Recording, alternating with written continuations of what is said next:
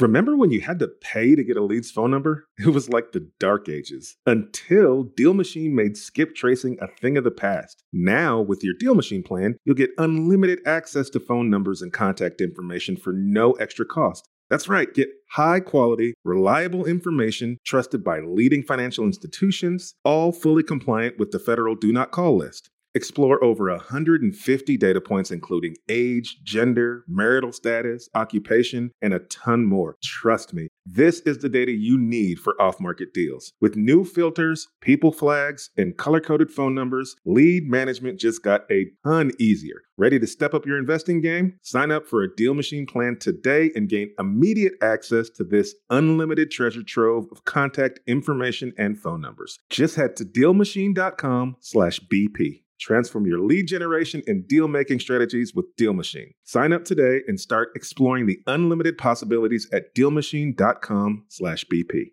What's better than low money down? No money down. Now through Rent to Retirement, you can buy a brand new construction turnkey rental property for no money down. Wait, hold on. This can't be right. I need to double check with Zach, Rent to Retirement CEO. Oh, hey, Rob. Zach, how the heck are you selling turnkey rental properties for $0 down?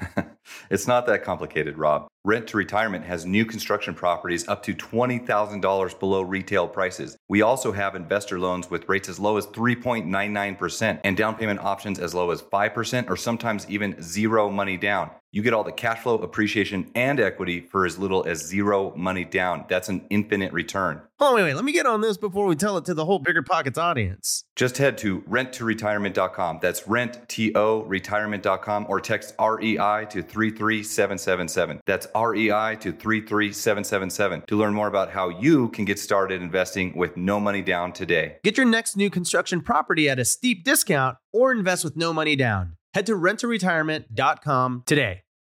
Passive income without the property headache? It's possible. There's a way to invest passively in real estate and get monthly income without any tenants, maintenance, or property management. The Wealthy have been doing this for years, and if you're an accredited or high net worth investor, you too can collect cash flow without the headaches that come from owning rentals. How? By investing in a private real estate fund with PPR Capital Management. PPR's co-founder, Dave Van Horn, wrote the book on real estate note investing for BP. But he's not just investing in notes. Dave and his team also have an extensive background in commercial real estate. And with PPR Capital Management, they're strategically investing in both notes and commercial real estate nationwide. With over $500 million in assets under management, PPR has provided individuals with a steady source of truly passive income since 2007 without ever missing a payment. Check them out at investwithppr.com.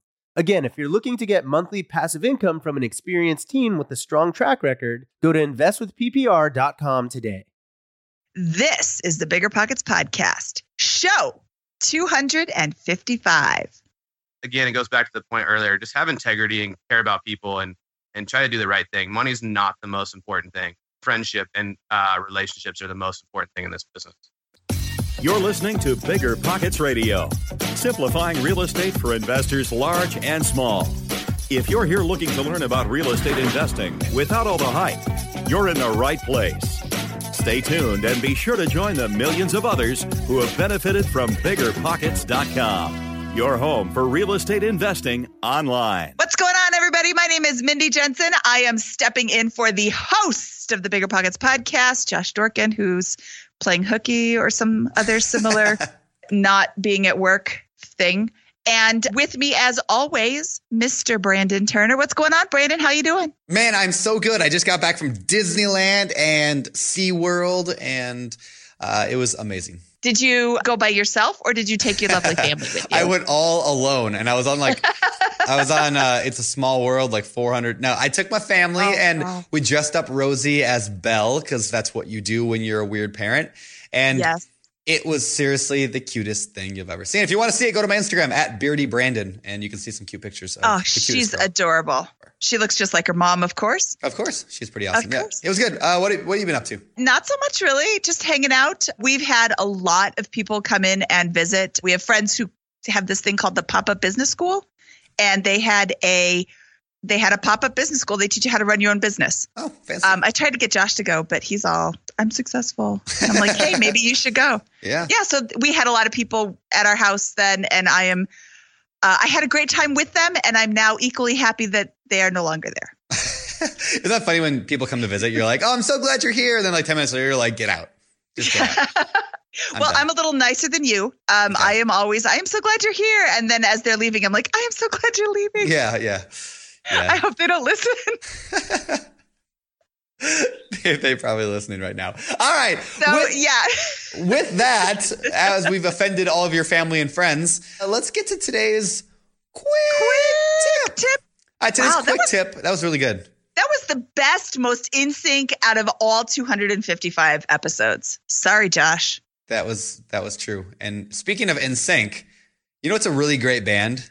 Not NSYNC. NSYNC. Man, their Christmas album back in like 1997 or 9, I don't know. Anyway, it was really good. Merry Christmas, Happy Holidays. Yeah, anyway, it's really good. Okay, my sister I will take listened your to word it for it. on repeat, and so then I listened to it on repeat all through high school. Let's do today's quick tip. We're talking about the Bigger Pockets private message system. Very short public service announcement today. We have a private message system on Bigger Pockets, which it's like email, but better, because there's a little picture of you next to it. And you can send messages to people on Bigger Pockets. So if there's somebody on BP that you're like, I really wanted to reach out to that podcast guest or that one guy in the forums or that one blog post writer, do me a favor and today go shoot him a message and just say, hey, this is who I am. And actually today's episode, we're talking about networking and relationships. So that's actually a very fitting quick tip. Anything you want to add to that? Yes, I do. Okay, so you have to be colleagues with somebody before you can send them a message. Okay. So as you send them a colleague request, you also want to add a message that just says, hey, I've seen you on the forums and I think you give great advice. Or, hey, you write really great articles for the Bigger Pockets blog. Whatever it is that you want to convey to them, tell them, because they're not going to read your mind. They're not going to know. And I have heard that if you add a message to your colleague request, it's like a 12,000% chance of getting accepted, as opposed to 1% if you don't sell it. I'm sure that's exact math. Those might not be like completely legit numbers, but well, you know, like 97% of statistics are made up. So cool. All right. Well, good job. Also a reminder, the PM system is not for spamming. So don't go on there and be like, hey, fund my deal, be my mentor or whatever. Like, build relationships. This is not, don't be weird. All right. Yes. Give first. Give first.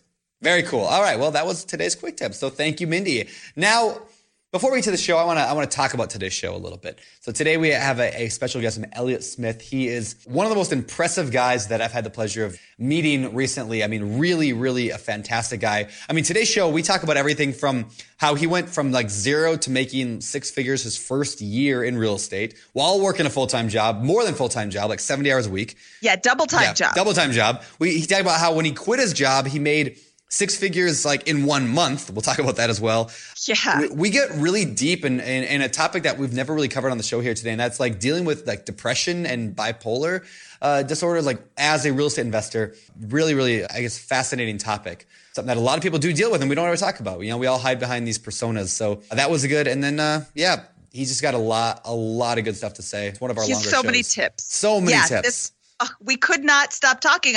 Brandon says halfway through, or well, not halfway through, towards the end, he's like, wow, that was an hour and a half. I'm like, really? Yeah. It just went by so fast. It was such a great show. All right. Now let's get to the show. You know, we always say, leave us ratings and reviews. I'm not going to say that. So if you wanted to go to iTunes and leave us a rating and review, I'm not telling you to do that or asking you even. I'm just saying that we usually say that, but today I'm not going to say that. Cool, Mindy? That was really slick, Brandon. Was that really slick? I'm really impressed with myself right now. I bet nobody is going to go to iTunes.com and leave us a review. I don't think that's where they go.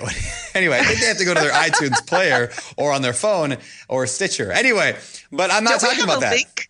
Don't we have a link to tell you how to do that? Oh my gosh, we don't, but let's do one. Okay, we're going to do one.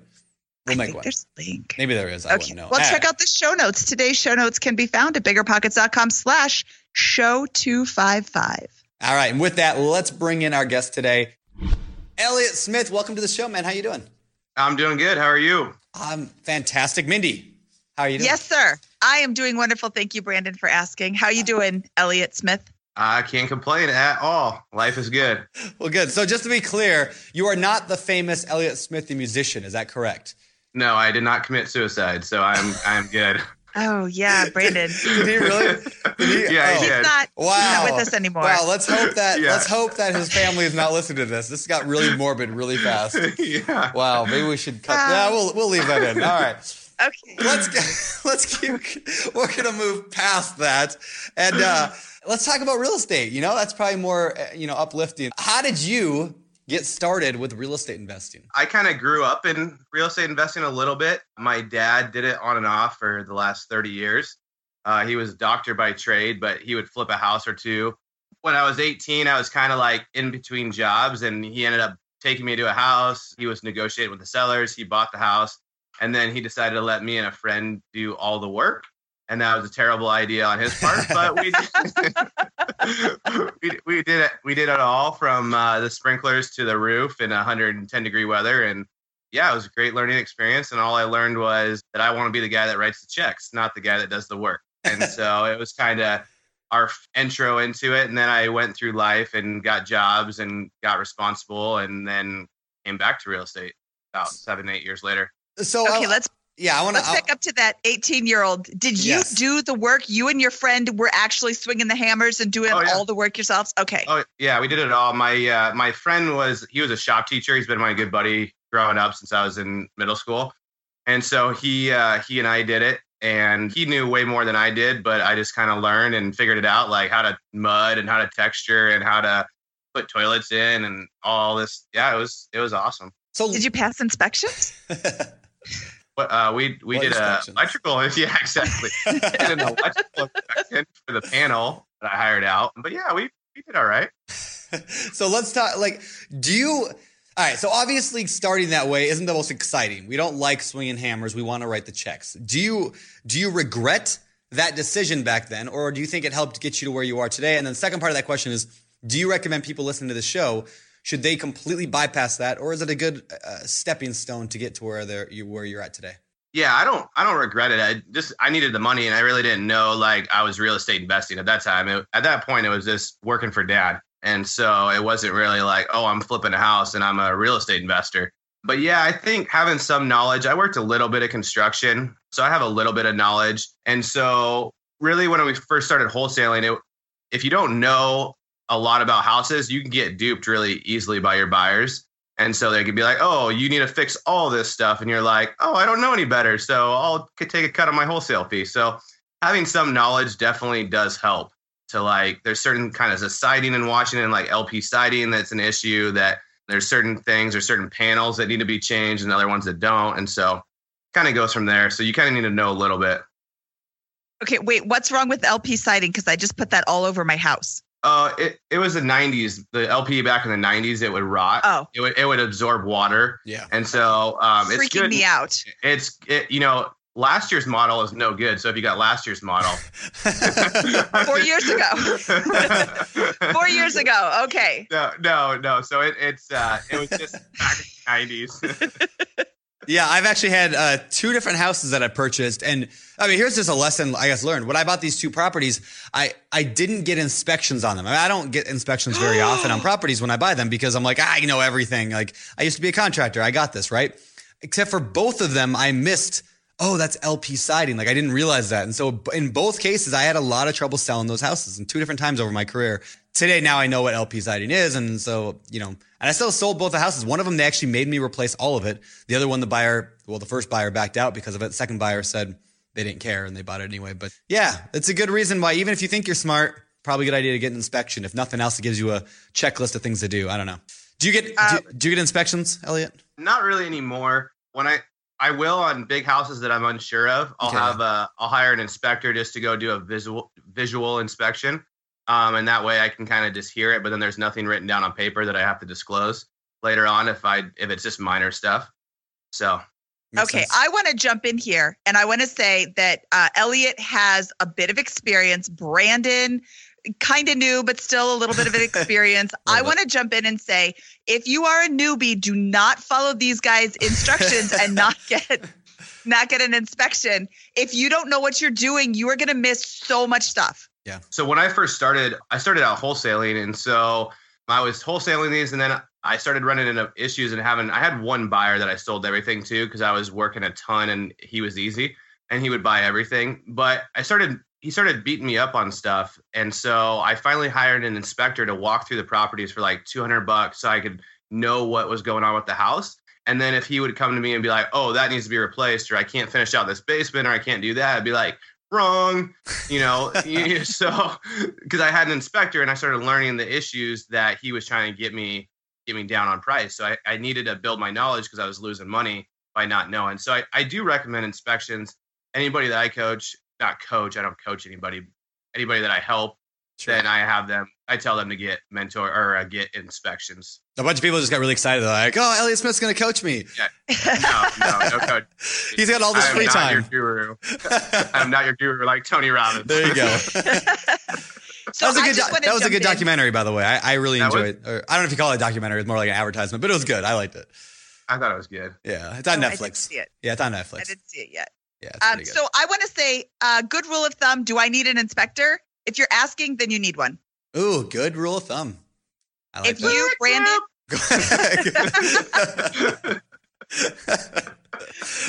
Nicely done. Nicely done. Yeah. Unless you're going to gut the whole thing. If you're taking it all the way down to the studs, what is there to inspect? Like, what does it matter if they find mold? You're going to rip it out anyway. You coat the studs. You take off your LP siding. I want to know where you're located. I have never heard this LP siding thing before, and I've done a lot of houses. Hold on, we'll go back to that. If you're new and you're gutting an entire house, and like that might not be the best first house. Yeah, that is a very good point. Quick tip. Taking it all the way to the studs is not a good idea for your first flip. No, that is a true statement. Okay, so where are you located, and where is this LP siding? Is this like a known issue? I've been doing this since before Brandon was born, and I don't remember ever hearing anything about LP siding being bad. So I'm in two markets. I'm in Vancouver, Washington market, and Tri-Cities, Washington, which is Eastern Washington. So Western Washington, Eastern Washington. It's more of an issue in the dry or wetter climates because the LP siding doesn't shed the water very well. It actually absorbs moisture and then rots from the inside. And it was only like their newer, or like not their newer, but their stuff back in the 90s that they really had issues with. But it was they had massive recalls and it was huge issues. So if there's like an LP has their like signature knot in the siding. And so you can kind of tell that's LP siding at that point, but people still get great. Okay. That's good to know because I'm in Denver. But I did a lot of my flipping in the Illinois, Chicago area. But it's not as moist as the Pacific Northwest. Yeah, we're pretty much underwater most of the year. Yeah. That's good to know. A lot. Yeah. So, all right. So, yeah, LP siding. I mean, like, what I find is just siding is different everywhere in the country. You know, like you go to certain areas, like certain siding's way more. Like around here, everything is cedar in my area because we've got like 400 million cedar mills because we live in the middle of the woods. And so, like, everything is like cedar shake siding and LP when they started putting that in. And now today it's hardy plank. But, you know, you go to other areas, it's all brick, or you go to other places, it's all, you know, whatever. So, yeah, know your market, I guess. Know your market. That's right. Okay. Moving on. All right. So you are in Washington State. That's actually where I met Elliot. I was speaking at that one of the real estate clubs put on by Tarl. Tarl Yarbers, yeah. Yeah, Tarl Yarber. He's been on the podcast. I was speaking at his event a while back, and you and I connected there. And you're good friends with Anson Young as well. I know you guys are buddies. Yeah. Who's also been on the podcast numerous times. Wrote the book on, or what's it called? Finding and Funding Deals. It's not the book on. I always want to say that. Yeah. So yeah, there we go. There you go. Give a little Finding and Funding great deals. Not just regular deals. Great deals, Brandon. Hey, where can you go to get that on the site, Mindy? Oh, www.biggerpockets.com/great deals. I think it is, or /store. I think it is. Well, let's go over there. Oh, /store. Yes. Let's make sure that I'm not sending people to the wrong spot. All right. While you're looking that up, I want to talk about your first deal, Elliot. So your first deal by yourself that you went and did. Did you start wholesaling? Was that a wholesale deal? Like how'd you begin?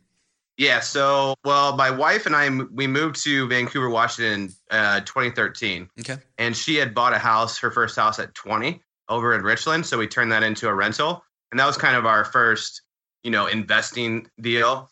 And then we moved over there. We were living in our house. We're like, well, let's turn this house into a rental after the year. So we bought another house the next year and made that house that we had purchased a rental. So we're just doing the live-in, buy it with the 5% down and then turn it into a rental. And when we moved into the second houses in 2014 or 2015, we were like, let's buy more rentals. We want to buy duplexes. So we were like searching on the internet, like how to buy duplexes and all that stuff. And we were like, oh, Bigger Pockets. What's this site? So we joined that and I started reading a lot on Bigger Pockets, and I was like trying to ask landlord questions. And so finally I'm like, oh, you can send letters to get like people to sell you houses. So I'm like, oh, let's go pull a list of duplexes. And we sent like the worst letter in the entire world out that we found on the site. Like I showed it to my stepmom, and she's been a realtor for 25 years. And she's like, this is awful. Like if anybody calls you, like they're not going to call you. But like Chrissy and I, we were like handwriting letters. We sent out like 50 the first week, handwriting letters, and we printed out letters, and then we handwrote the envelope. And we sent it out. We got a call, and that first call, we're like jumping up, like somebody called us, like you're wrong. And so we ended up didn't get that deal, but we got a deal like the very next month in March, and we ended up wholesaling it. It was not the best. Hindsight, I should have bought it. Like every duplex that I've wholesaled out, I should have bought. But we ended up wholesaling it for like $5,000, and we're like, holy moly, we just put like $200 into this deal. We just made $5,000. Like this is the greatest thing ever. And so we're like, think if we did one of these a month. And so then that was kind of our first deal. So I want to really dive into that because did you get that from the direct mail letter you sent the next month then? Is that? Yeah. So it was like the next batch of direct mail. So like I was working with Fran's Bakery at the time, and I was working like 70 hours a week. And so the lady called me at like 5 o'clock, and I was actually in bed to sleep. And she called me and she's like, hey, I got a duplex I want to sell. I want to sell it for like 120. And I'm like, okay, like super groggy. Like, and then all of a sudden I hang up and I'm like, I'll call you later. And I hang up and I'm like, wait a second. Did she just say 120? Like, that's got to be a deal. So I called a guy that I met on Bigger Pockets that was kind of helping me. And he was like, set the appointment. And so I went over there, set the appointment. He's like, get it for 115 or whatever. So I just negotiated.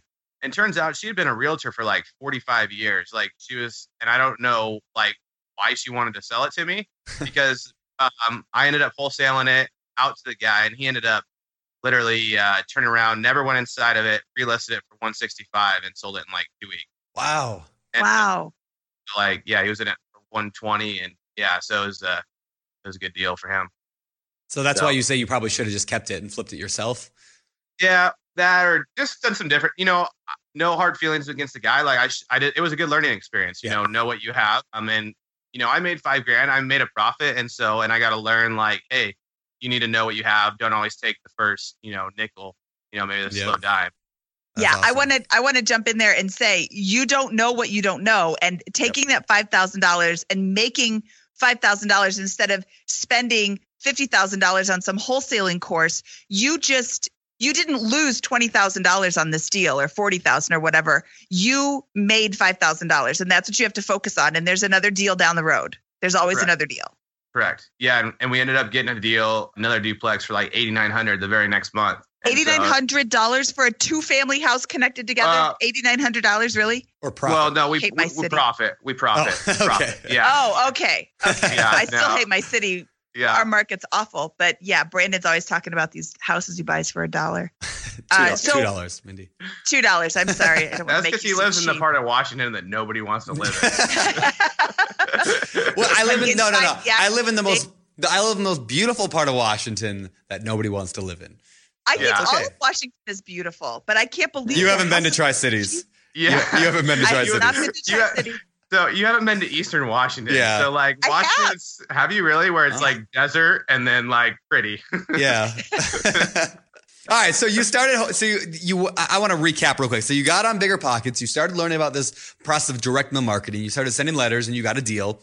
And then you started sending more letters. But you're still working your full-time job at this point, right? Or when did that stop? Yeah, I worked that full-time job for like another year and a half, basically. That's not a full-time job. That's a double-time job. 70 hours a week. Yeah, and it was like worse because I was a supervisor for a bread company for Fran's Bakery, and it was a great company to work for. I made a good living, had good benefits, but I was a manager, so sometimes I had to run a route. So I'd start at 1, 2, and 3 in the morning and run a route, work till like 3, 4 in the afternoon because I had to do my supervising job afterwards. And then other days I never knew my days off. Like some days I start at 6, some days I start at 1 in the morning, some days I work Sundays, some days I work, so it was kind of difficult, but I just made it work. Like I was able to answer my phone. So I was able to answer phone calls all the time. And then I drove a lot. And so I listened to like every VP podcast I could get my hands on, like listen to like them on repeat, listen to books, listen to whatever I could do just to learn. So it was actually a good job for me to have while I was trying to do this. That's cool. That's cool. And I think, a lot of people who are listening to this have a full-time job and they really struggle. Like how I can't find the time. How do I do this? How do I make it happen? But like you said, you just do it because you have to, like you need to, like, it's not gonna happen any other way. Yeah. And it's, I got another buddy that was on the podcast, Justin Severio. Yep. And he worked a full-time job that was like an office job where he was an accountant, and he quit a little bit before I did. And so we always talk, but he would just make it work. You just work on lunch. You work when you get home. You work on weekends. You just do whatever you have to do to make it work. Yeah. It doesn't take forever to return a phone call. Yep. You're right. No. 5-10 minutes. If your boss is not going to be that understanding to take a 5-minute phone call, you do it on your lunch break or, Exactly. And send out emails on the weekends. Luckily my job was like being on the phone, handling fires, handling problems. So I could be on the phone. I drove, and I was in the car, so I drove all the time. So I just at some point it shifted where I'm like, hey, this is going to be a good side hustle to like, I don't want to work for Fran's anymore. And so then I kind of slacked at Fran's and just like did everything I could to make real estate work. Yeah. My wife and I. And my wife ended up quitting her job like 6 months after we started. So in August, because she's a smart one. And so we needed her to quit first. And it just so happened that I had the job that could support our family more than enough. So it was fine. Well, so let's talk about that first year of wholesaling. Like, can you give any kind of numbers or like how many deals did you do or anything like that in the first year or so, or 2 years? Yeah. I don't know. So the first year we were consistently doing 1 deal a month. Okay. Sometimes we would do 2. So I think we ended up the year with like 14 deals or something like that we wholesaled out. Wow. And what was your average profit on those? I think it kind of fluctuated, but I would say right around like $10,000 to $12,000. But we had some where I started getting, my buyers started saying, hey, I'll pay you some up front and then I'll cut you in on a back half deal. And so sometimes he would pay us like $3,000 up front. And then one time he paid us like $25,000 after the deal closed. Oh, wow. And so it kind of worked out pretty well. Okay. You said my buyer. Do you have one person that you're wholesaling for? Do you have several? Do you have a buyer's list, or did you find just one unicorn? I just had one buyer just because I had such limited time. I needed to know that if somebody said, hey, I'm going to buy this, it's done. And the guy that I was selling to, he was a good man, but he did like 200 flips a year in Vancouver, him and his partner. So I could just send him the pictures and be like, hey, what would you pay for this? And then he would say I'd pay, $150,000, and I go get it. I try to get it for as low as I could, but know that he would buy it for 150. So at that point I could just kind of learn. He kind of helped teach me and then paid me to find leads. Basically, I basically bird dogged and then just did what he said. He didn't tell me how to wholesale, but yeah. And how did you find him? I know you shouldn't do this, but I posted like my second duplex on Craigslist. But I told the sellers what I was going to do. And so I posted on Craigslist, and then his agent ended up reaching out to me, and then he walked the duplex, and he like walked in one side, and I had another guy there too. He walked in one side for like 30 seconds, walked out into the other side for like 30 seconds and said, yep, let's do it. Like didn't negotiate or anything. He just went and signed it on the hood of his car. And he closed it. And I'm like, he's like, let's do some more. And I'm like, yeah, this was awesome. Like, yeah, you're my guy. Every buyer is absolutely exactly like that. That'll always happen every single time. Yeah, that would be nice. Well, okay, I want to jump back really quick and say you told the sellers, I want to reiterate to everybody who's listening, you told the sellers what you were doing. When you said that you told the sellers you were listing it on Craigslist and you were going to assign the contract or whatever. I want to make that really clear to everybody who's listening. Be honest with your sellers. Don't just try to go behind their backs. They're going to find out. they're going to figure something out. They're going to not trust you as a person, and your reputation is not worth that. Totally. Yeah. And at that point, I still didn't know what I was doing. I just was talking to them and I'm like, hey, they're like, hey, we just want to sell for what we owe on it. We just want to get out of it. We're in South Carolina. We don't want to deal with it anymore. Our property manager's like stealing from us. Like, we just want to get done with this. And so it ended up working out pretty well. And I'm like, hey, I'm going to make a profit. They're like, that's fantastic. They were so happy that I made some money. And I just told them what I was doing the whole way through. Good. Now, at some point, though, like, it's probably not a good idea still to do that because you're kind of brokering without a license at that point. Yeah. Because I'm like, hey, I'm not buying this. So I'm not writing it up like, hey, I'm going to buy this. So you're still kind of brokering without a license. So it's probably not the right way to do it still. Yeah. So let's talk about that for a minute. So for those people who maybe we should have made this earlier more clear, but wholesaling is this idea where you find good properties and then you, in a variety of different ways, you get that property over to somebody who's actually going to flip it. So you don't actually do the flipping. You just find the deal. And then there's a couple different ways to do that. Is that a good explanation of it? Yeah. It's simple and to the point. Okay. So that the idea of a wholesaling, the problem that wholesaling is today is that, like you said, you're brokering without a license. And a lot of states are saying you can't do that. You can't get a property, market it, and do all that stuff. You have to have a license for that. And then if you have a license, then there's other issues potentially with that as well. And so, yeah, like if you're going to wholesale, make sure you understand the legalities of it in your state. Talk to some other people who do it. Go on the Bigger Pockets forums, research it. Maybe even talk to an attorney, though. Most attorneys don't really know what wholesaling is either. But just make sure you're doing it right and legit. And I'm actually on the show notes for this show. If you go to biggerpockets.com/show 255, I'll actually link to a few articles that we've written here on Bigger Pockets about that very topic, just to hopefully shed some light on it. Because wholesaling can be very, very cool, very, very profitable. You made 6 figures your first year doing it, but you just have to do it right. Yeah, so, yeah, and that's the thing. And I treated, that's why I just stuck with one buyer, because I felt like it was a better way, because I'm like, at this point, I'm his partner. Like, I'm going and signing these up as his partner. He's just paying me out my profit on the front end. And so that's kind of my thought on that. And that's why I just stuck with one buyer and not a big buyers list. And that was after you guys had formed kind of a relationship. Now you really are partners. That's another thing that really sticks in my craw when I see it on the on the forums. Oh, I'll just put this under contract pending partner approval. Well, unless you already have the partnership going, that's not your partner. That's your funder. So exactly. You having this relationship with him and makes him your partner. But don't use the word partner unless you really are already partners. I'm not yelling at you, Elliot. I'm telling everybody listening, you're doing it right. See, I love people and I'm a people pleaser to the max. And so I never want to hurt a seller. And that's my thought. People don't really care. Like, at some point, like, I'm just going to go tie it up. And then I'm going to, if I can't sell it, then I'll just back out of the contract. Well, you told them you were going to buy this property in 30 days. Like, they might have already packed. They might have already put a deposit down on a home. That's the one thing that it's really hard in this. And I care about people, and the deals that I've had the hardest time are ones where I'm like, I really care about the people, but they probably want too much. And I try to make it work or try to mix them with this person, and maybe this person can help you. And it just wastes my time. But that's the thing, is you're getting people's hopes up. And so you also see out there, like, just tie it up and then get them committed and then negotiate them down another $20,000 or $30,000 if they have equity. And it's like, that's the quickest way to never have me talk to you or be your friend. And so it's just, just care about people. And that's kind of where Christy and I rank our business, is like, it's people first. And at the end of the day, profit's definitely second. Yeah. And so that's why we try to do it. I love that. Yeah. If you take care of people, they're going to take care of you. And there's nothing wrong with wholesaling a property if it's, legal in your state. There's nothing wrong with wholesaling a property even if it's owner occupied, as long as you're upfront and honest with them. They want too much money. Hey, that doesn't work for me. It works at this price. And once you get it under contract, hey, this is what I'm going to do. Or before you get it under contract, I'm sorry, I misspoke. Before you get it under contract, this is what I'm going to do. Then they can make the decision. Hey, that's great. I'm going to go with you. Or you know what? That doesn't work for me.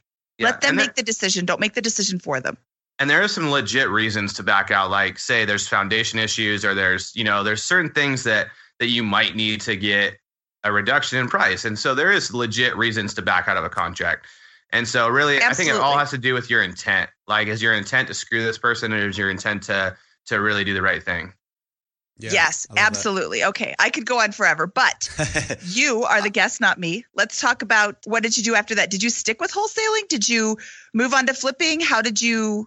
Yeah, so we kept wholesaling, and our goal was to save up like 15 months of our income and be debt free. Yep. So that was kind of our goal. And so we wholesaled for like a year, and then I quit I put my notice February 2016 at my job. And so at that point we had replaced our income or like saved up enough money to have a year's worth of salary. And so my wife's very conservative, so that worked out pretty well. And then I put my notice in. I gave them 6 weeks notice just because I really did like Franz. They give me a great life. And so then I ended up quitting April 1st, 2016.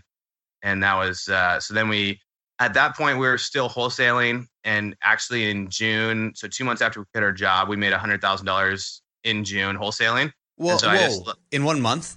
In 1 month. So it was like, I just made more than what I made all last year working for Franz in 1 month. And so I need some details on that. You don't just, I made $100,000 and then move on. Stop right there. Tell me what's going on with that. So we just tried to fill our pipeline as much as we could, knowing that we were going to quit. And then I just started like going out and door knocking and sending letters, and our marketing just started hitting really well. And I have a pretty good close rate with people. And so it just so happened that I just got like 6 deals and ended up getting a $30,000 assignment fee in there and another $25,000 back end check. And so it just worked out that we made like $101,000 that month, which was cool. It was like validation because at Franz I made like $85,000 a year. And so in 1 month, like I made more than I made working 70 hours a week for an entire year. That's so incredible. Yeah. And how long did it take you to get all of those deals in that 1 month? Did it take you 70 hours a week for 4 weeks? No. So Tarl Yarber, back to him, he would say my claim to fame is like, we built our business on part-time, and that's kind of what we did. And so we built systems, everything was geared towards me working crazy hours. And so everything had to be built towards part-time. And we probably continued that. I might have worked that time, like 25 hours a week leading up to that, but we still consistently work 15, maybe 20 hours a week throughout. Like that's what we do. That's awesome. I remember you and I talked about this once before when we met about, you built a business part-time because you had a full-time job. And I'm just reiterating in case anybody missed this. And then when you became when you quit that job, you didn't suddenly just fill in the void with, okay, now I'm going to work 80 hours a week at the real estate thing. You just kept working it part-time, but making a full-time income at it. And I love that. I love that mentality. Yeah. I love that too. A And little so jealous. Yeah. So it's basically my wife and I, it's, lifestyle, like what's our lifestyle want to be. And so, like I just said earlier, like I golfed a lot of tournaments the last couple of months because I wanted to get back into doing those things. And she likes hiking, and we like taking our dog for walks and we like traveling. We're going to go in December for 3.5 weeks to Southeast Asia. So nice. And so it's just how do we build a lifestyle while still working? And that's kind of worked out pretty well for us. So cool. So cool. All right. So you quit the job, you made all that money wholesaling, and then you transitioned at some point to flipping, correct? Yeah. So I had met a buddy through a mutual friend. He owns like 100+ rentals in Oregon that he bought 80s and 90s. And so he was kind of mentoring me a little bit. And at first he's like, when we first met, he's like, don't ever ask me for money because I'm never going to give you any money. And so I'm like, okay. So I started calling him, and he didn't answer all the time. But as I got more and more deals, he started answering more and more because he liked hearing about the deals. I mean, real estate investors love the chase. They love the deal. It's like heroin to us. and so then when I quit my job and I had that big month right there, he's like, hey dude, you're passing some really good deals. Like, here's $300,000. Like, I want you to go buy a flip. Like, I'll loan you the money, work out the terms, and you go buy a flip. And so then I didn't spend it right away. And then I waited for just the right one because I didn't want to screw up. That's our biggest thing, is I never want to move backwards. I never want to, I don't need a deal so bad where I have to go buy it. So I waited, and we ended up buying a flip in May. We bought it for $155, and it only needed $25,000 worth of work. We ended up selling it in August for $285. And he ended up, so he funded 100% of the purchase, 100% of the rehab, and he took a 25% equity spread out of the profit. So he made like 19 grand and he made like 52,000. That's awesome. Flip. So $52,000 on your very first flip. Yeah, we put none of our own money into it. Well, we used our airline we used our credit card to get airline miles, and then he just reimbursed us. We basically used none of our own money for the deal. That's cool, but you can't do no money down deals. That's a scam. No, but I read the book by Brandon Turner. Okay. Low and no money down deals. So you can do it. So which you can get at biggerpockets.com/no money. But I want to know, like, how do you get somebody? I mean, like, there's a few things that stand out to me here. You were not brand new at real estate. You weren't like, you weren't fresh out, like just like, hey, I don't know what I'm doing here, but hey, can I have 300 grand? Like a couple that you built the relationship with this guy, which is so key. Like your private lender, everybody listen to this. Your private lenders are going to be people that you build relationships with. Like that's the first thing. Like it's not just some random guy you put an ad on Craigslist asking for money, which don't do that. They're not going to give you money, right? People email me out of the blue and they're like, hey, will you fund my deal? I'm like, no, I don't even know who you are. Like, there's zero chance that I would ever do like that too. Yeah. Like, yeah, I get it. You don't have any experience. It's your first deal. I'm sorry. Yeah. I want to be philanthropist, but I didn't win the lottery. So I don't want to give up all my money to you that don't know what you're doing, that doesn't know what you're doing. I don't know how to speak. So yeah, I think that's really important. And I'm glad Brandon said something about that.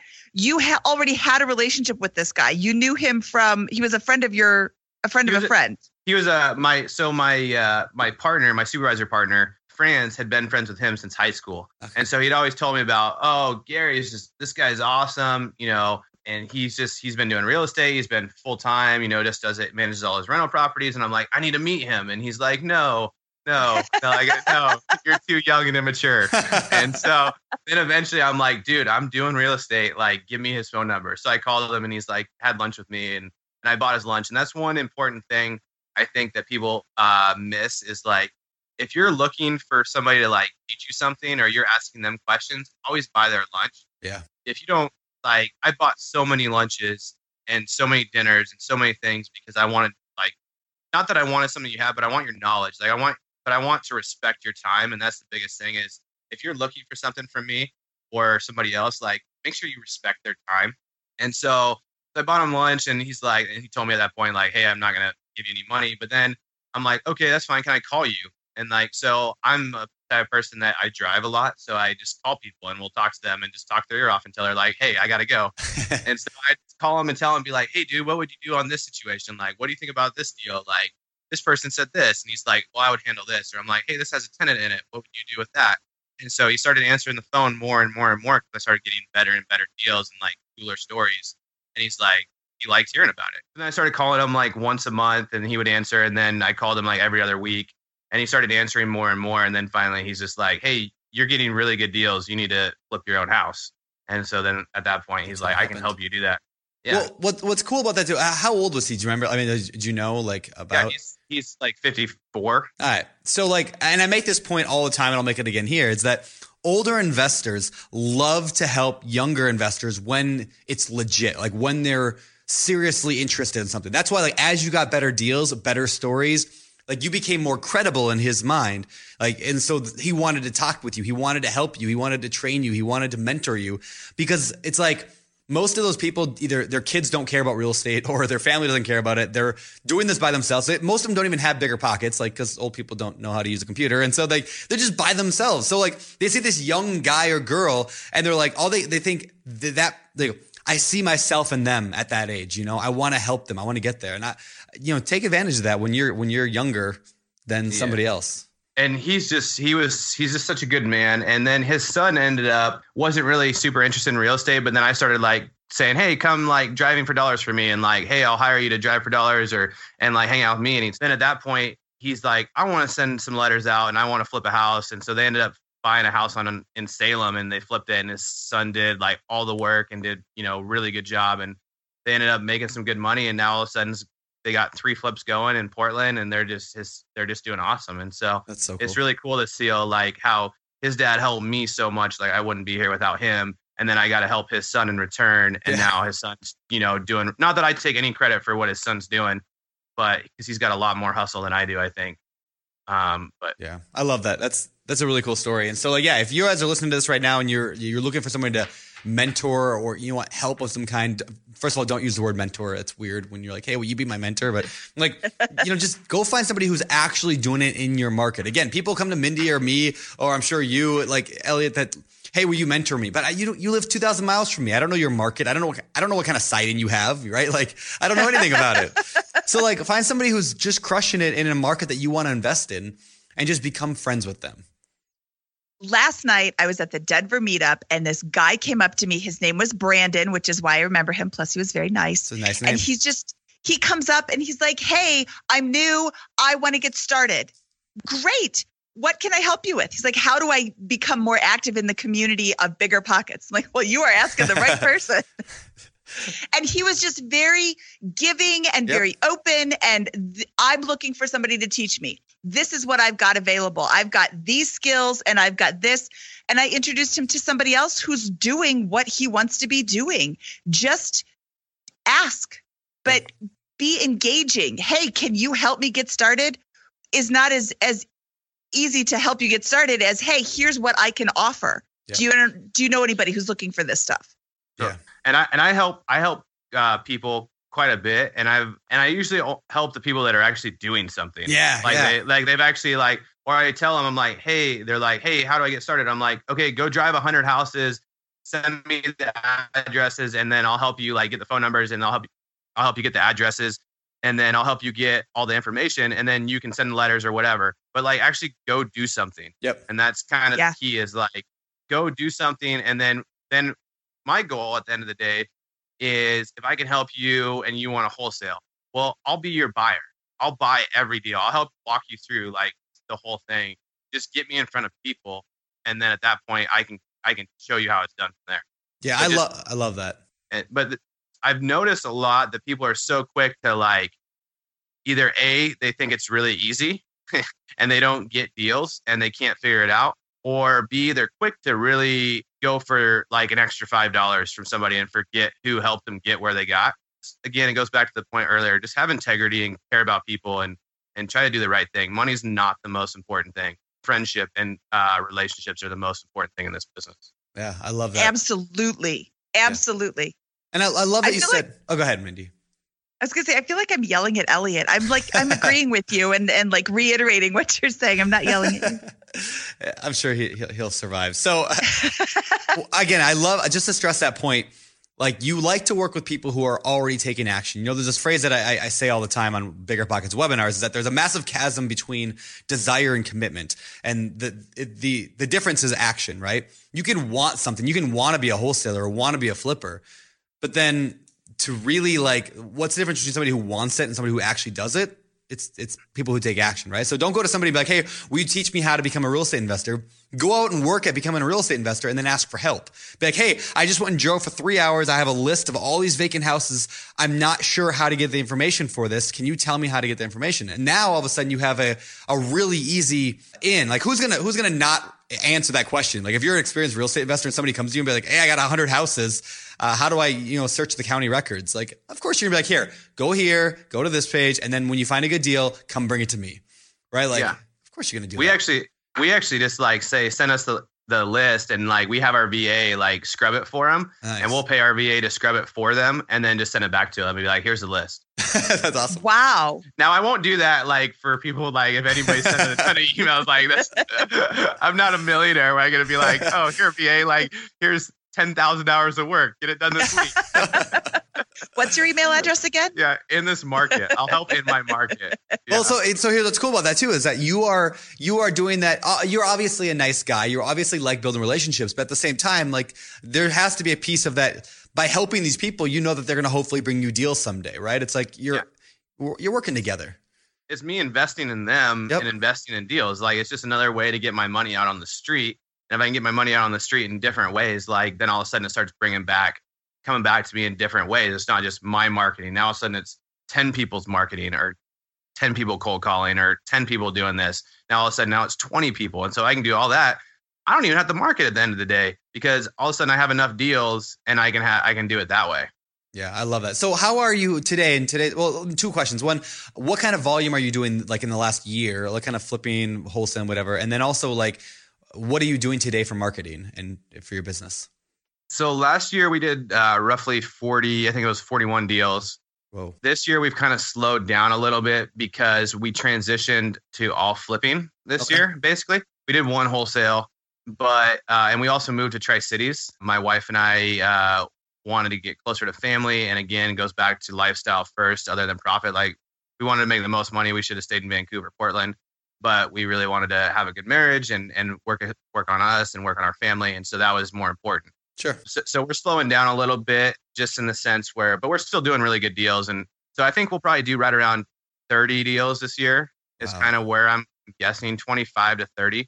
And then I have a full partner in Vancouver. And so a lot of the deals are in Vancouver. And now I have a full partner just because I couldn't handle everything from 3.5 hours away. And then we're doing some deals in Tri-Cities as well on our own. That's cool. I love that. I mean, you're still crushing it. Like, slowing down is 30 deals a year. Like, wow. And you're not working 40, 50, 60 hours a week. You're doing this part-time, right? If I could work 20 every week, I think we'd do 40 deals a year. I love this. All right, man, you make me so jealous. I like staying up late, and I have my dog Ted, who's a Yorkie, and I love cuddling with him, and I love golfing. And I'll binge watch stuff. Like I binge watch Game of Thrones. Like I watched 6 seasons in like 6 days. That's a lot of Game of Thrones. Wow, 60 hours of Game of Thrones. Yeah, that's well done. But we do have an assistant. We just hired an assistant to help get us back. Like we kind of took half the year off, or kind of like focused on Christy and I and our family and those things that were important to us. Got our house in a better order, and now we're like kind of ramping it up again. We just hired an assistant to help keep me more organized. How do we keep following up? So we're doing pretty good. I mean, we have 4 projects we own right now, and we have I think 8 leads in the pipeline that I probably should buy 4 or 5 of them, I would guess. So I mean, we're doing good. I just need to stay focused. My biggest thing is I'm super ADD, and I'm like squirrel, like oh squirrel. So that's my biggest problem. And my wife's definitely the very like she can be diligent and keep me focused. And now we just hired another person that just can keep me focused. And say, Elliot, like you have to follow up with people. You have to do this. Like this. Is Hey, what do you use for a CRM to keep track of all your stuff and to kind of keep organized? So we use Podio, and then we use Dropbox a lot. So that's pretty helpful. Okay, cool. Okay, so is your friend, your 54-year-old friend, Brandon, 54 is not old. It's pretty old. Is your friend still funding these deals? How are you buying 8 deals at a time or 4 deals at a time? So no, we did a couple partnership deals, and then he funded a couple. He's kind of, that's another issue is he tied up a lot of his money with his son. And so I trained him, and then now all of a sudden he tied up a lot of money with his son because they bought some higher dollar flips, which is fine. But I have a partner that in Vancouver that funds pretty much all the deals in Vancouver. I have a closing at 11:30 today on one that we funded with all our own money. Christy and I funded it ourselves. And then I have my dad's money, and then we have a private lender. And so we just kind of get it from where we need to get it from. And then if like the fix is too big, we'll just wholesale it out. Or we'll buy it and then just relist it, and we'll just sell it and get our money back really quick. That's okay. Cool. So what are you doing to find deals? Is that direct mail marketing still working for you? Yeah, it's working. It's definitely slowed down.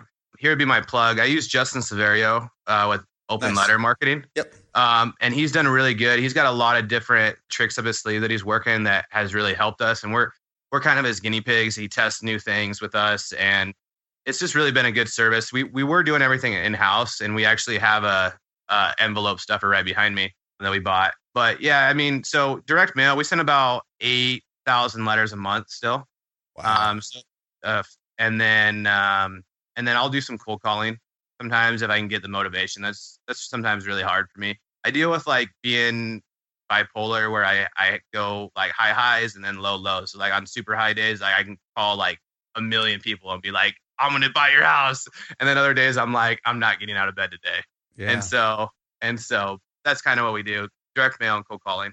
Like, is that legit? You like deal with bipolar? Do you mind talking about that? Like, No, I don't mind talking. No, I definitely deal with it. So like, it's just something I've always kind of had some chemical imbalances in my brain and struggle with anxiety and depression growing up. And I got sober when I was 21. So I had some substance abuse problems. And but I just always dealt with some kind of chemical imbalance. And so I have days where I'm like, I'm the king of the world and I can accomplish anything and like watch out and I'll get more done than like 3 people will.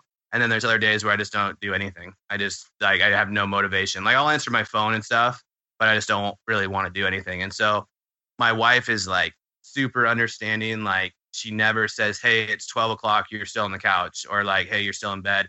She's just like, she knows that like tomorrow is going to be a new day and I will get a lot done. And so I'm very fortunate in that sense where she doesn't ever yell at me. But I say I have way more good days than I have bad days, but I still deal with just, being depressed some days and like I suck. And which is so easy to do in this day and age. Like you get on Facebook and you see this guy like, I'm 20 years old and I'm making $20 million wholesaling. And everybody brags about all the cool stuff they're doing. And it can make you really feel like subpar, or like I'm lazy or I'm not hustling, or you listen to Gary Vee for like 5 seconds and you're like, I'm wasting my life. Like, what am I even doing living? Well, Facebook, I've started said Facebook is like a highlight reel, right? Everybody posts all their good stuff, but nobody posts their bad stuff. So you get this like feeling that we all get is that everybody's doing way cooler, better, more exciting things with cooler people than I'm ever doing. But of course, if somebody goes to your page, you're doing cooler, more exciting, fun things than anybody else is doing. Like it's a highlight reel. Exactly. And that's one thing I just got to remind myself. Like there's one thing when I went to AA, it was like, if everybody in the room threw their problems in the center of the room or what their situation, like everybody would, and you think your problems are so bad or whatever, everybody would grab their problems back because they're really not that bad. And so, really just putting it in perspective, like I have a pretty awesome life. I have a great wife. We're very conservative. We don't have any like huge stresses. I don't have to buy a house next week. I don't have to buy a house probably for the next 3 or 4 years. And so we don't really have stresses where I have to do it, but I do want to get better and be better for myself. That's the biggest thing is like, at this point now it's all about making myself feel better and like doing deals and working and being consistent and things like that, just for my own self gratification. Makes a lot of sense. Wow. Yeah. Well, I mean, like I appreciate you talking about that because it's something that we don't really talk about on the show very much. Like the emotional side of being an investor or just being a person, right?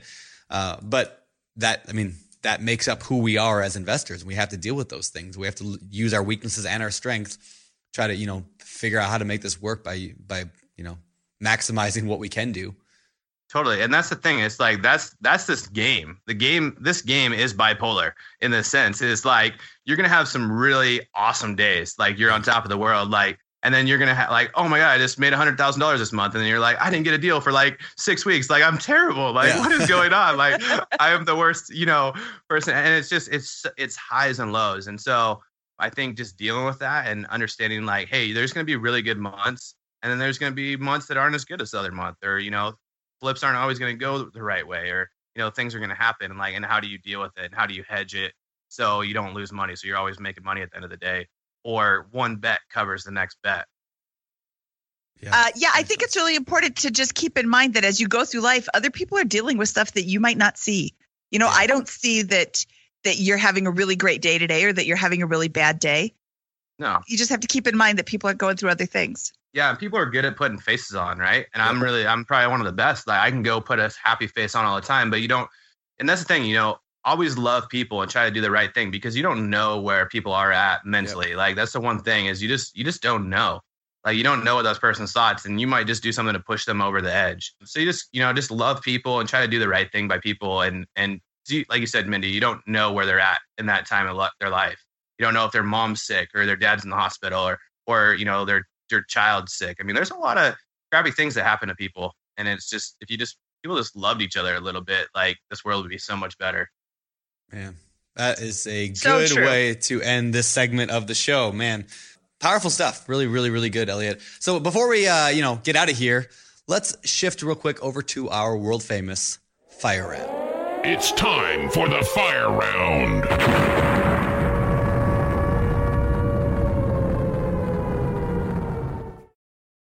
Number one, how do you secure your rehabs, or do you? Do you use any kind of security on your rehabs? What do you mean by security? Like a security lock? system, yeah, or locks, any electronic, anything like that. Like, how do you secure it from getting broken into? No, you just we just lock it. Have lock boxes. You know, if they're gonna break in, they're gonna break in one way or another. You know, sometimes hopefully they light a match and burn it down because it'd actually be better getting insurance money. But no, it just is what it is. It's just one of the things. Like, that's why you try to build deals with big enough spreads. Where it's like, if like 5 things go wrong, I'm still making money. And so if somebody breaks in, then hopefully I'm still making money. Yeah. That's really important. I just read an article today, or a post today, about how somebody lost money on his first flip because he didn't account, like, his margins were super tight to begin with. I'm going to make $5,000 on my flip. Well, that's not enough money to make on a flip unless you're doing absolutely nothing. If you're just wholesaling the property, but if you're actually putting money into it, it's so easy to go over budget. Okay. I would be a basket case if I only had a $5,000 margin less than like $30,000. I'd be like a head case. Yeah. I'd just be stressing the whole time. That's really important. You've got experience, and you're saying 5,000 is not enough. Listen, people. Okay. When it comes to determining how to bring the target value of a property up, how do you determine what to do for repairs and improvements? I think this is an important question because I think people always tend to over rehab the properties. So we try to look, and we basically do the same thing, like in all our rehabs. Like, every now and then we'll do granite, but very rarely. But it's basically the same for mica countertops. It's the same colors. It's the same basic, because we want to try to hit that first time home buyer market, you know. And it's like, it's 2 colors. It's like it's either color A or it's color B, but it's always the same. For mica, looks really good. You know, a tile backsplash, laminate flooring, or linoleum, carpet, and good paint. Just, people want clean right now. Like, the market, you don't have to over rehab things to sell your project. So clean, not cheap so much, but clean. And, you know, it doesn't need to be like, I can do a rehab for $30,000 where you go and do it for 50, and I made the deal work. And so that's kind of the difference. That's a good answer. Number 3 here, with all the contracts, documents, invoices, and other paperwork, what is your filing system to stay organized from start to finish? Is it paper, digital, and how does it work? It's named Christina Smith. Weird. Mine's named Heather Turner. Weird. It's I have no idea. That's okay. That's a great answer. Excellent. Excellent. We should have gotten Christina on the show today. Man. Yeah, no. I do the networking. I do the people, and she does all the back end. She makes the system run. And so that's, you know, I wouldn't be here without her for sure. I like it. Okay. What is the formula you use to run the numbers on your flip? I do it very simple. I just pull my calculator out. What do I think a conservative after repair value is? Then I times it by 0.925, because in Washington, we have excise tax at 1.78%. And so that kind of gets me my closing costs. I 7.5% in closing costs, roughly. Sometimes it goes a little bit higher, a little bit lower, but it works out. And then I just do that. Then it gives me a number. Then I minus what I think I need to put into the property. And then I minus where I want my profit margin to be, or where we need it to be minimum. And then at that point, we go and negotiate and try to get it below that at that point. There you go. I like it. It's super simple, though. Like, we don't use any fancy calculators, any, you know, cash on cash returns. It's just, we try to keep everything very, very simple. I think you can overcomplicate this and analyze deals to death, because while you're sitting there analyzing the deal, I've already made an offer and I already bought the property. Yeah. Because I made a decision on the spot. So do you go see the properties, or do you see them? Do you see them before you run the numbers, or do you run the numbers first and then determine to go to see it, whether the numbers make sense? No, I usually go if there's some sort of motivation. I always go on an appointment. And then sometimes I'll ask them kind of what they're looking for the property. But if I can sense any motivation, I just go on an appointment and I just go get in front of them and I just be me. And if the property fits us, then it fits us, and we'll tell them, hey, you probably should sell to a cash buyer. Or if it doesn't, like, hey, you could list it. And here, by the way, I'm with my realtor and he can list it for you. And so we kind of just go that route. And then we just, in your head, if you look at enough of these deals, like, we're buying very similar stuff all the time, especially in Vancouver. We know like our buy price is 150 to 180. We put 30 to 45,000 into them, and we sell them for 250 to 285. And that's basically kind of where we're at. If we get it lower than 150, then that's a win. If we, if not, then we're still in our margins there. Very cool. Okay. Hey, I got one more question. This isn't officially a fire round one, but it reminded me, you said you go to the appointments and you just be you. What do you, I mean, this is going to sound stupid, but like, I think it's an interesting question. What do you wear to an appointment? Like, do you dress nice? Do you just wear your t-shirt and jeans? Like, how do you present yourself to the seller? Do you look like a lumberjack? It depends on the seller, actually. Okay. So 75% of the time I'm going to wear shorts and a collared shirt. Like I'm like a golfer. I'm just going to look like a golfer because that's always works. Sometimes I'll wear just a t-shirt and jeans. I drive an 06 Ford Ranger, so it's kind of beat up, and I'm not trying to like be flashy. I'm just going to go, I just wear what's me, like what's comfortable to me that day. Like I'll think about the seller, and sometimes I'll dress it down a little bit, but never will I dress it up more than what I'm wearing. I usually just like, hey, these clothes are clean because my wife makes me do my own laundry. And I'm like, okay, I have this shirt clean. And then I ask her like, hey, does this match? And she'll be like, no. And I'll be like, crap. And so, but then, yeah, it's just, and I just go like, I'm just a normal person.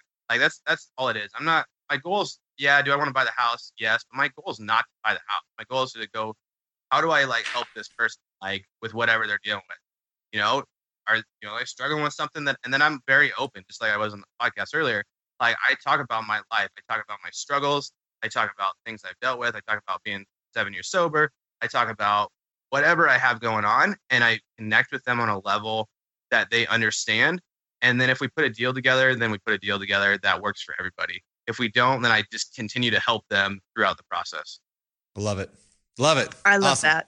All right. Well, let's head over to our world famous for. All right, Elliot, number one, what is your favorite real estate related book? So I have two. I currently have a new No, one. I said one, just one. Okay, fine. I give you permission to do right. as many as you want, Elliot. It is Mindy's side, so she can do what she wants. One of the first books that I read was Millionaire Real Estate Investor by Gary Keller. And I think that's just a good book to get in the mindset of like how to be a real estate investor. And then I also really like Anson's new book. There you go. This Finding and Funding Great Deals. It's super great. It deals with a lot of the things that same things that I do. And I think Anson really has the same personality and same philosophy on life and business as I do. And so it's awesome. And it's just like sitting down and having a conversation with Anson. And so I love it because Anson's fun to sit there with. Anson is one of the best people ever. He's actually in my mastermind, and we took him to the airport at like 2:30 in the morning, like back in August. And then we couldn't find a hotel room for like less than $200. And so Chrissy and I slept in the Home Depot parking lot in Portland because we're so cheap. We didn't want to spend $180 on a hotel. That's funny. I slept in my car a few weeks ago with Heather because that was how we were at the hospital. But still, I've been there, done that. Yeah, all right. I just said a couple of weeks ago when we lost our flight was canceled and there was a giant mess and we slept in the back of the car for it was like 2 hours. You can't get a hotel. Yeah. $180 for a hotel room for 2 hours. You can. You go in there and be like, hi, I need a hotel room for an hour. How much you charge for that? They look at you really funny whenever that happens. So yeah, when you bring two little girls in, you're going to look like a big weirdo. Okay. All right, new low. All right. Yeah. Number two. Favorite business book, non-real estate related. So I'm going to go with Pitch Anything by Owen Claff. Yeah. I love that book. I literally listened to that book 15 times on Audible, and I have a lot of books on my Audible, but I've listened to that book a ton. It really talks to you about how you get in the seller's mind and people's mindset. How do you get past their crock brain? How you get past how you win the frame and how you become the authority figure. And that's really the key is how do I become the authority figure where then all of a sudden I know I'm doing the right thing by these people. Give me the authority to help you and tell you how to make the decision. Yep. And so I listened to that thing so much before I quit my job. Like I would run routes and I just like listen to that podcast or that book like on repeat. And it's awesome. I still listen to it probably every 6 months. It was a fantastic book. I really liked it a lot. Oh, cool. All right. Next one, Mindy. What are your hobbies? What do you like to do? You said golf? I love golf. That's my big thing. My wife really likes traveling, so I travel with her as long as there's golf courses around. But yeah, golfing. I like playing poker sometimes. I'm not very good at it. My wife says I can't lie, so I'm a terrible poker player. If you can't lie, you can't play poker. Yeah. And then love hanging out with my dog, Ted. And that's kind of what I like.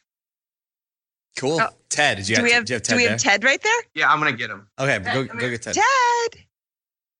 Let's go see Ted. If you're listening to this, you're missing out on the cutest dog ever. Hi, Ted. He's like Brandon's brother, or dog's brother. Yeah, they're very similar looking. Yeah, he says hi. That was perfect timing. That All was right. a perfect little bark. That was. Yeah. All right, number 4. What sets apart successful real estate investors from those who give up, fail, or never get started? I think just self-knowledge. I think that's really the big key for us, is just really trying to go, you don't need to spend a ton of money on courses. Just go find out what you need to find out from people, Bigger Pockets, from books. There's so much information out there, and really be dedicated to like growing your self-knowledge in different areas, but not just in real estate, but like with dealing with people and dealing with things and how do I get better? And that, I think that really sets you apart, because if you can't go get yourself educated, then really what's the point of trying in this whole thing? Because you're just going to waste everybody's time, I think. Yeah. So true. Yeah. Love that. Yeah. So true. Okay. Elliot, where can people find out more about you? You can find me on Bigger Pockets. I'm on Bigger Pockets, Facebook. I don't have any like fancy website or course or anything, but just Bigger Pockets. I don't get on there as much as I used to, but I will make a point. And then you could probably also ask me for my email, and you can shoot me an email. And then sometimes I respond. Sometimes I'm not the best at responding, but yeah, I will make a solid effort to respond to everybody. Nice. Great. Thank you so much. Yeah, Elliot, this was really, really, really fantastic, really good. And I learned a lot, and I'm super motivated to go do some more stuff because I want to do this part-time and be doing 30 deals a year. Come on. I thought you were part-time. I am doing this part. Okay, I'm not doing 30 deals a year, though. So come on. I got to hustle. You're doing 70 different hours deals. a year. Yeah. You're doing like different stuff. And that's what's great about real estate is you don't like my way might not work for you, and that's just kind of how it is. And well, in all reality, I mean, on that note, we should let's talk about it for a minute. Like when I looked at what I'm good at and what I'm not good at, I don't like talking to people on the phone. I don't like sellers. I don't really like dealing with that side of things. So as much as I like get excited about doing a ton of direct mail and then getting a ton of volume, I'm like, I just hate that side of the business. I'd rather hire someone. And so for a while, that's what I did. That's how I did a bunch of deals last year. Is I just hired an assistant to help with that. But even so, I think I'd rather do fewer but bigger deals, maybe. But we'll see. Yeah, you can also Ryan Dossie. He's a member on the site. He's putting a call porter together, is what it's called. It's for his company, but he also has other real estate investors. So like they only handle. It's not like Pat Live, which is terrible, by the way. If you have Pat Live, like get rid of that right away. Like, because they just don't, they're answering different calls, like they're answering different things. And so it's really good to have like a real estate investor. And there's different companies out there that will do it, but like I have other buddies that have VAs in South Africa that answer the phones for them, that understand the process, or have salespeople they send to sales training. And so you can hire that out. And that's why my wife and I are such a good team, because I love sales and I love people, and she couldn't do that or doesn't want to do that. But I hate the accounting side of it, and I hate the paperwork and the back end side and the listing side. And she loves doing that stuff. She's good at it. And so like, you just need to find somebody that's like your better half on the real estate side. There we go. Yeah. If you've got a task that you don't want to do, you are going to find 100 ways to procrastinate that task. Yep. Yeah. So true. All right. Well, man, this was awesome. So we'll talk to you later, Elliot. Thank you so much. Thanks, guys. Thank you, Elliot. This was really a lot of fun. Yep. Fun. Thank you. Bye. And that was our show with Elliot Smith. Man, there was so much good stuff in there. I loved that conversation. What about you, Mindy? I love stepping in for Josh, but it's difficult because I have all these notes I want to take and all these things I want to do after listening to the show. I know. This show is no exception. Elliot is really so many tips, so much actionable advice, and so much just great raw.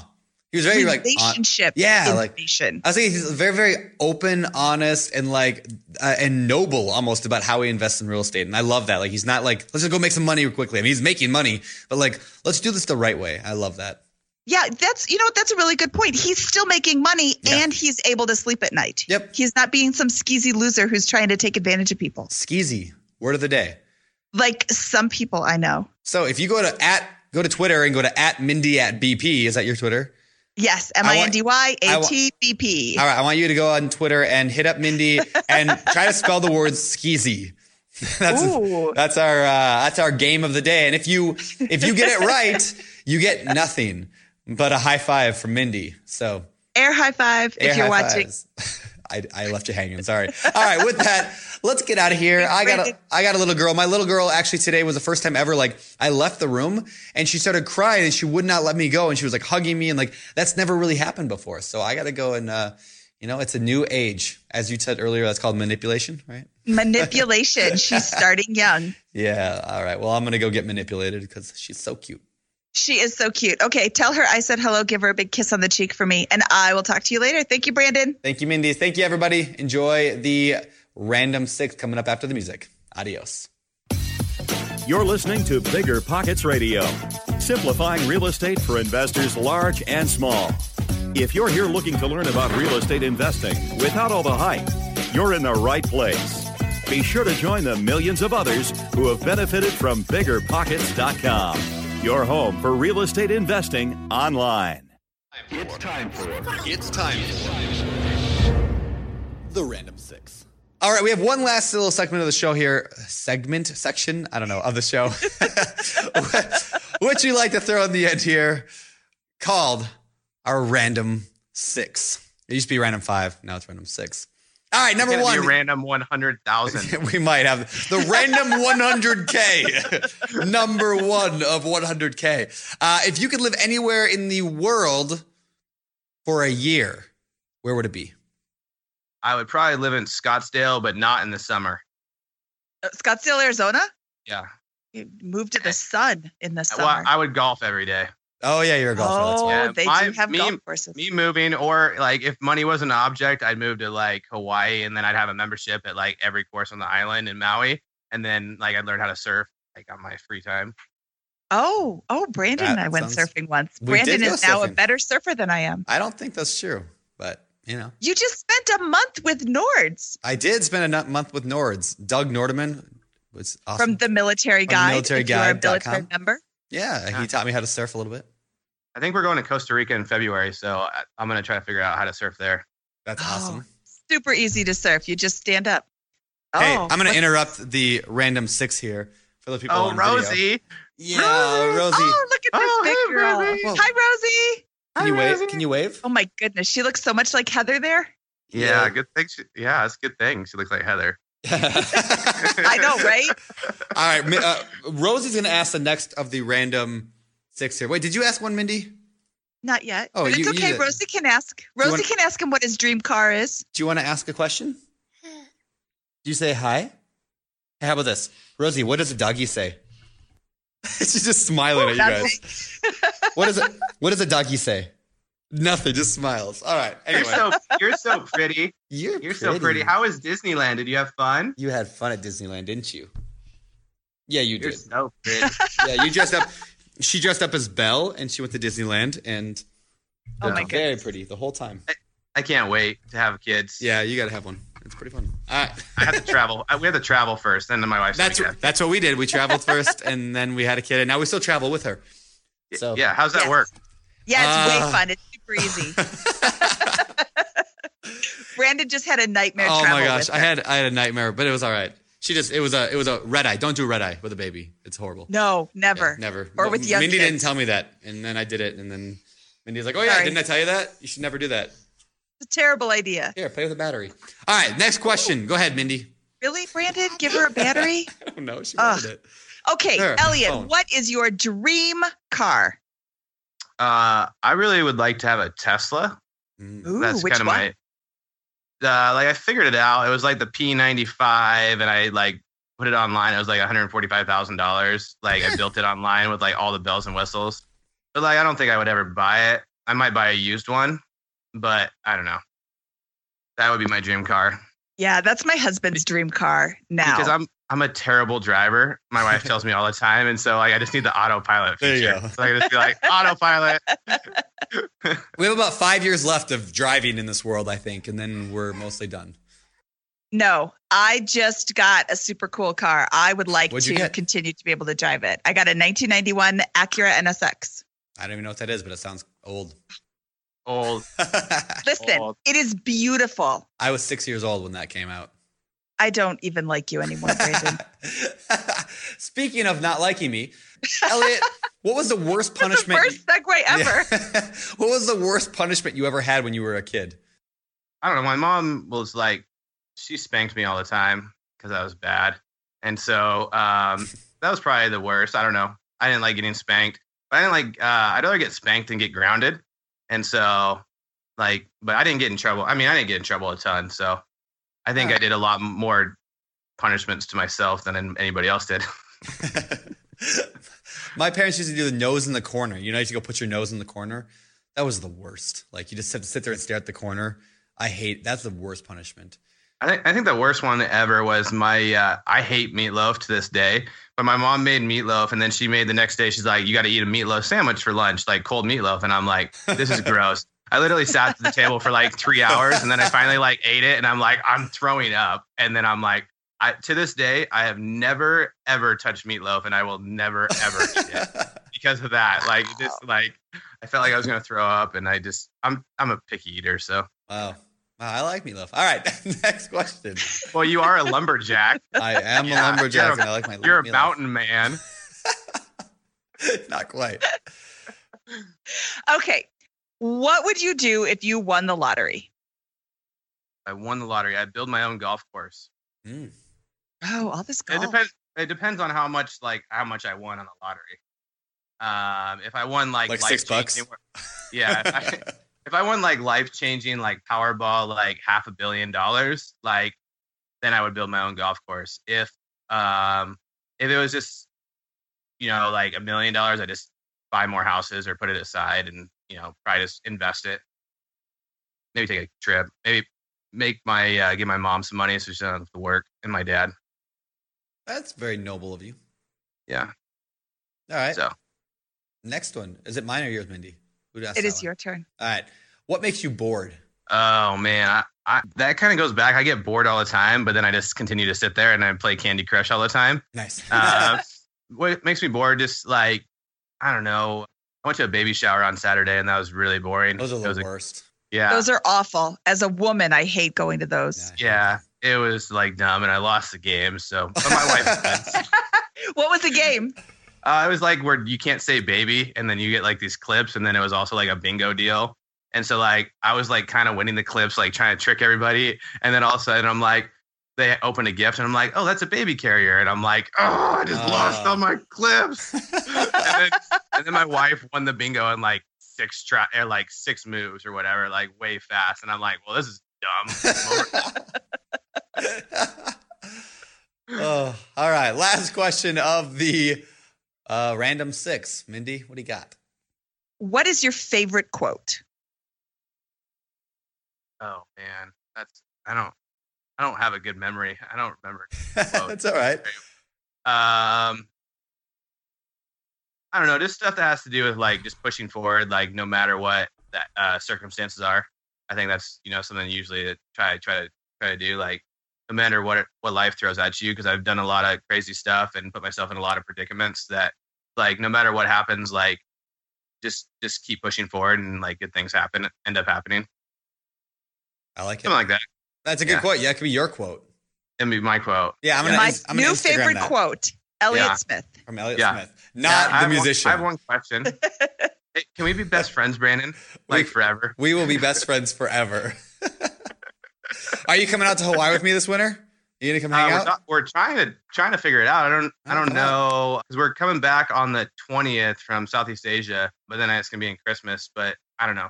We tried to make it work, but you weren't sure when you were going. I know when I'm going now, but I'm not going to tell you right now because then everybody from BP will flock there. But okay, well then, like when you get off.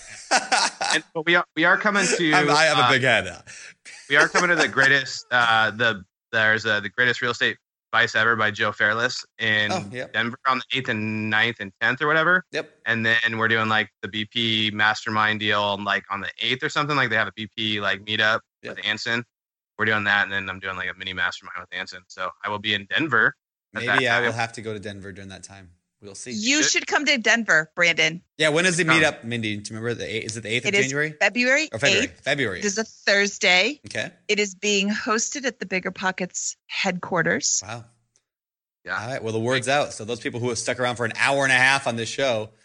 They've stuck around, especially if they're YouTubing it because they just love looking at your face, Brandon. I know. Well, I mean, stop! Don't give him anything else to think about. It's hard having a face that's pretty, you know. Like everywhere you go, people stop you and like, "Oh my gosh, that's the most beautiful thing I've ever seen. Can I take a picture with you?" And then it gets really weird in public, but you know, someone's got to do it. So I've been in public with Brandon. That has never happened. It's more like it's his wife. They want to see their wife. Yeah, probably. And the baby, I think that the baby takes a lot of the looks these days. Yes, because she's adorable. She is. Okay. All right, we're getting out of here. Elliot, thank you so much. You're welcome. Fire. It's time for the fire round. Good job. You guys have heard the podcast before?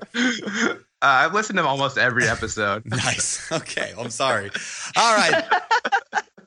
They're really good, Brandon. I've listened to most of the episodes. Well, thank you, Mindy. All the ones that don't have Brandon on them. Like 4. I went back and listened to the first couple the other day. Oh, don't do that. And I'm like, oh my gosh, they're so awkward. I know they are. Because you were a couple podcasts ago, you're like, oh yeah, the guy back on show 4 was really good or something. And I'm like, I'm gonna go listen to that guy. And then I hear Josh, and he's very stoic, no personality. And I'm like, these guys have no personality. They have no idea what they're doing. Yes. That's funny. Yes. Wow. Just keep going, Elliot. I want to keep hearing it. Come on. Make me feel real good today. We watched Brandon grow up before our eyes on Bigger Pockets. You kind of have, because he's 9. I am 9. And he's worked here for 12 years. So it doesn't work mathematically. The math but doesn't he's work. Grown up. Well, that's he's good. Grown up. That's good. That was the best fire round introduction I've ever heard. With that, let's get to today's fire round. Hey, don't cut that out. I will not cut any of that out. We're keeping that all in.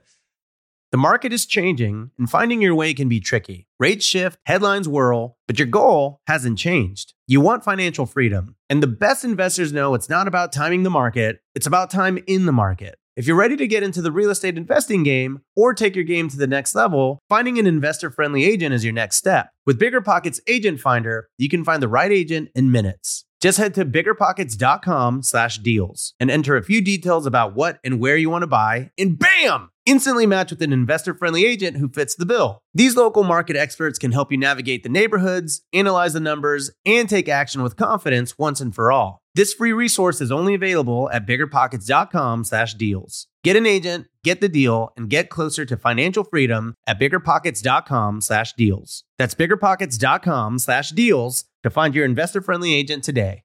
The content of this podcast is for informational purposes only. Past performance is not indicative of future results, and all host and participant opinions are their own. Investment in any asset, real estate included, involves risk. Use your best judgment and consult with qualified advisors before investing. Only risk capital you can afford to lose. Bigger Pockets LLC disclaims all liability for direct, indirect, consequential, or other damages arising from reliance upon information presented in this podcast.